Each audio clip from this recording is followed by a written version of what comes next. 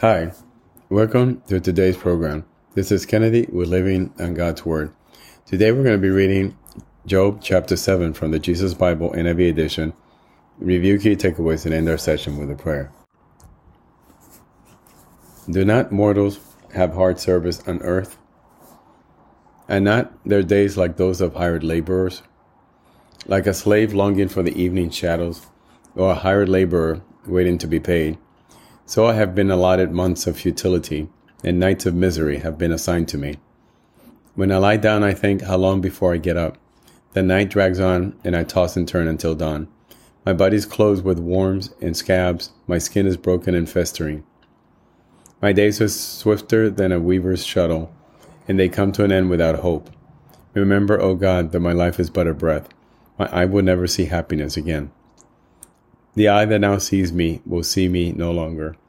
You will look for me, but I will be no more. As a cloud vanishes and is gone, so one who goes down to the grave does not return. He will never come to his house again. His place would know him no more. Therefore I will not keep silent. I will speak out in the anguish of my spirit. I will complain in the bitterness of my soul. And I, the sea, or the monster of the deep, that you put me under guard? When I think my bed will comfort me, and my couch will ease my complaint, even then you frighten me with dreams and terrify me with visions, so that I prefer strangling and death, rather than this body of mine. I despise my life. I would not live forever. Let me alone. My days have no meaning. What is mankind, that you make so much of them, that you give them so much attention, that you examine them every morning, and test them every moment? Will you never look away from me? Or let me alone even for an instant? If I have sinned, what have I done to you? You who see everything we do, why have you made me your target? Have I become a burden to you? Why do you not pardon my offenses and forgive my sins?